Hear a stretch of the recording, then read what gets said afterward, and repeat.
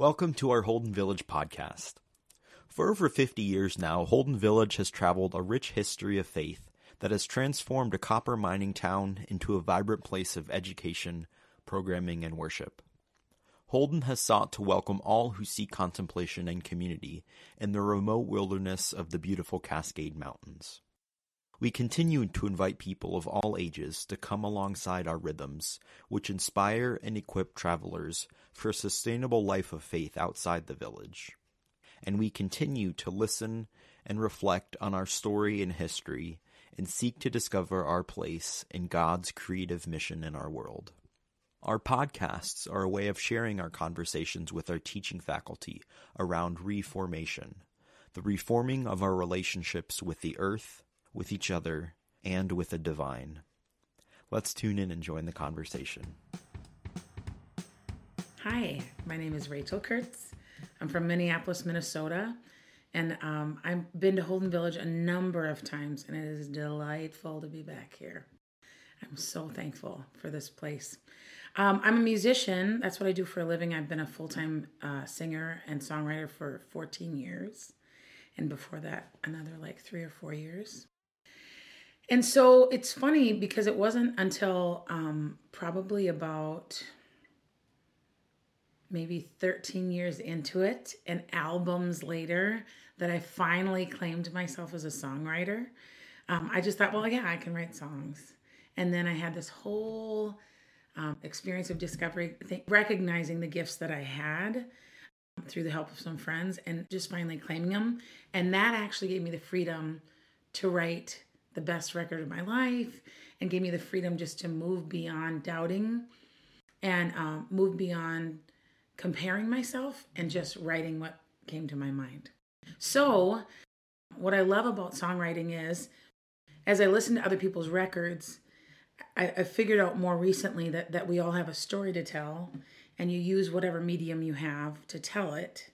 And there's certain experiences that I have when you write from your heart and your own experience, as most songwriters do. And then there's the really tremendous songwriters that can tell other people's stories. But for me, especially working on my current record that I'm working on, I just have looked at my life and tried to figure out what are the narratives that are mine, that are shared experiences. How can I put words to the experience of single parents or the brokenhearted or people falling in love? What are things that I've experienced, parenting and all of that I can tell our story? And that's just been a really incredible experience. And I don't always get inspired. And so that's a tricky thing. Some people have taken time away and they're just planning to write a bunch. But I can't just force the muse to show up. But I've learned over the years that if the muse is around, stop doing what you're doing and pay attention and hang out with her for as long as it takes. And so it's interesting to me, the songs that get written in 15 minutes and don't change and are powerful and impactful and just come out of my mouth rhyming and with a melody and everything. And then there's the songs where you've had a piece of it for a long time and the victory you feel when you finally finish a song you've had in mind for a long time.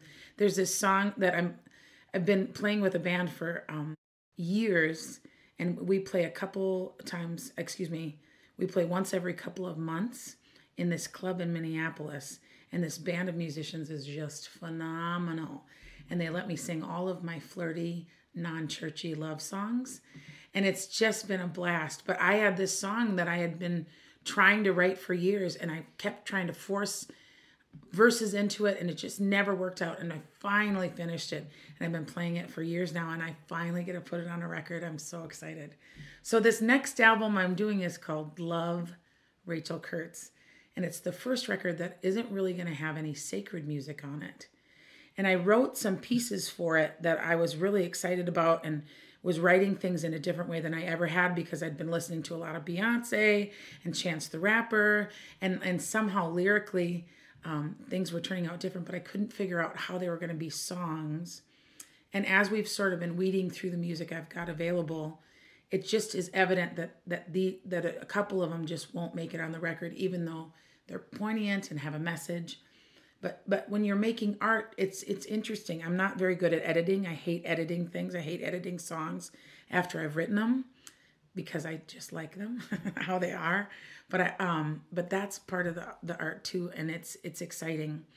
And when I sing songs about God and write songs about my relationship with God or the divine or the sacred, I get nervous because I've never wanted to write a cheesy or patronizing or like too light of a song about the creator of the universe. And so I really do that with hesitation. But I'm always excited when I get one written because I actually am a Lutheran musician. Lutherans around the country, I'll sing for anybody. I've sung for all sorts of folks, but typically Lutherans hire me, and I'll do women's retreats, and I'll do youth events and bigger national things and synod assemblies. And so I get really excited when I write a song about God because it's sort of my job. But I believe that our whole lives are worthy of singing even in church. And so I don't just write Christian music. When I meet people sometimes, I want to tell them my story too. And so I'm going to sing a little bit of a song I wrote a couple of years ago. I was getting divorced and I just wanted to tell the story. And it was one of those ones that just came out of my mouth almost finished before I even realized what was going on. And it's just been amazing to see where it's spread.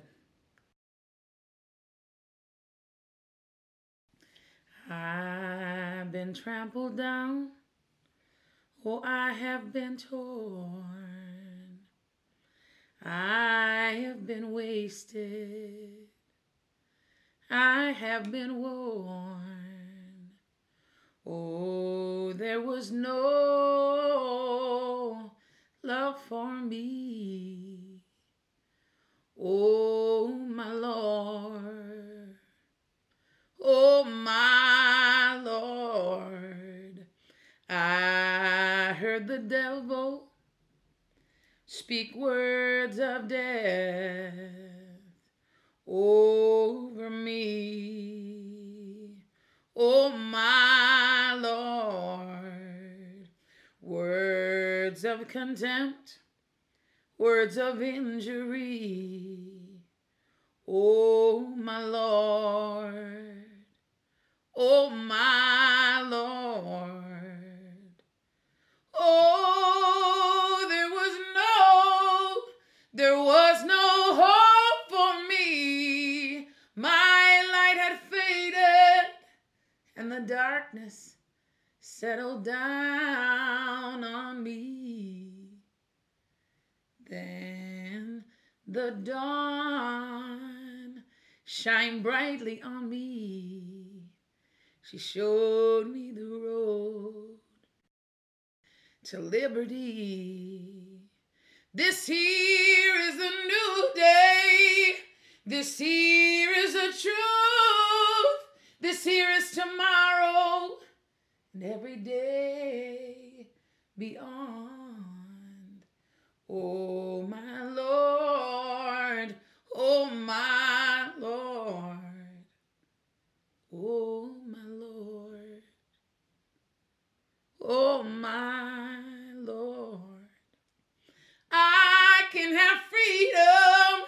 I can have joy. In the midst of suffering, I will hear the hate no more. I swear I can be strong. I can be brave. Oh, my Lord. Oh, my. Oh, my. Oh, my Lord.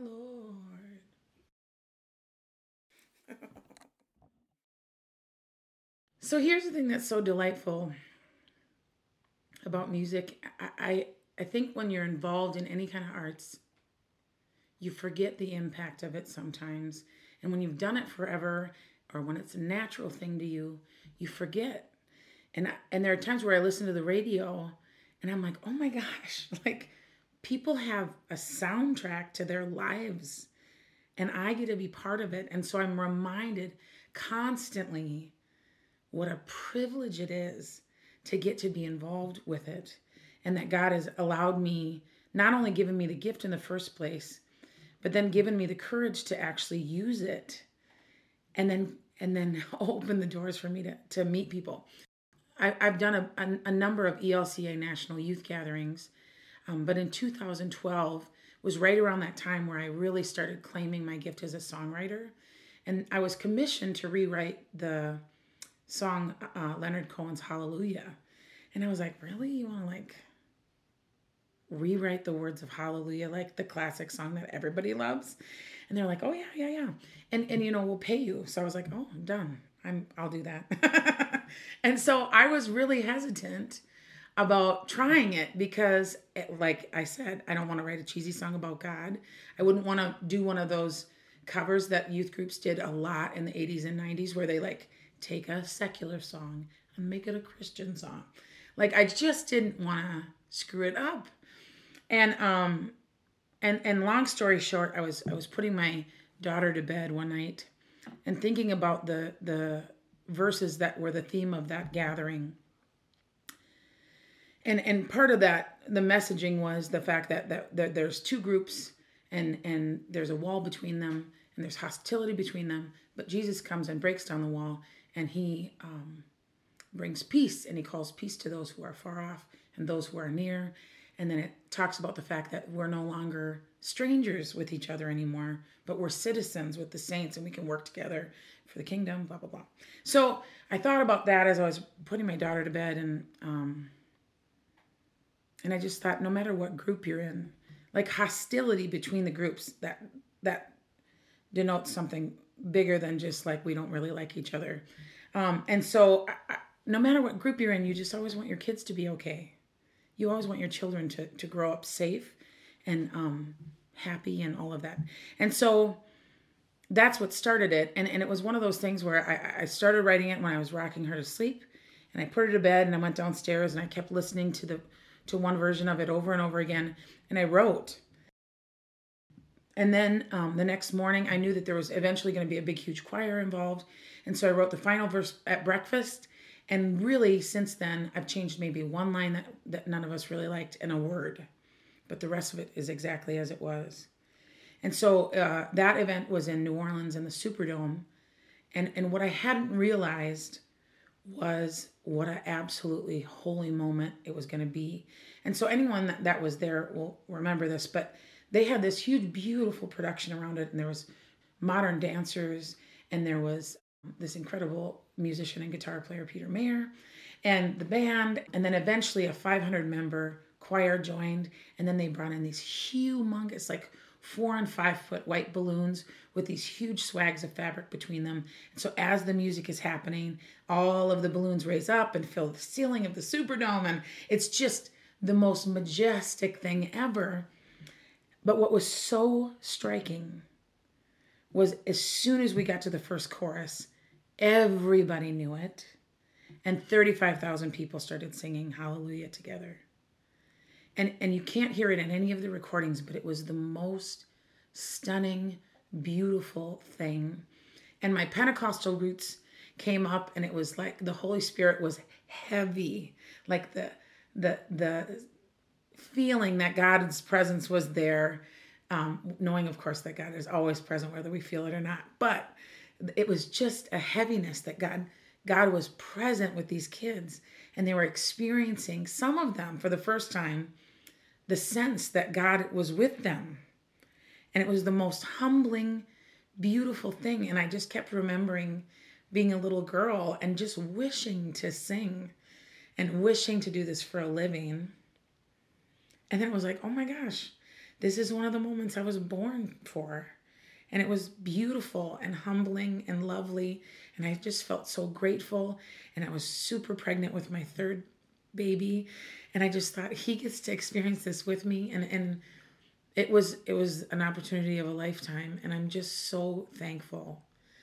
And so I'll just keep writing as long as there's songs to write. And for anyone out there that is a musician or has self-doubt about their writing or their poetry or anything, your voice is vital.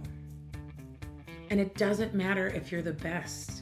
Your song is really important. Please, for the sake of us, sing it. Thanks for joining us for another Holden Village podcast. Be sure to view the links in the description for more information, or visit our website to find out more about the village. We hope you will make a pilgrimage to Holden. Blessings and peace to you.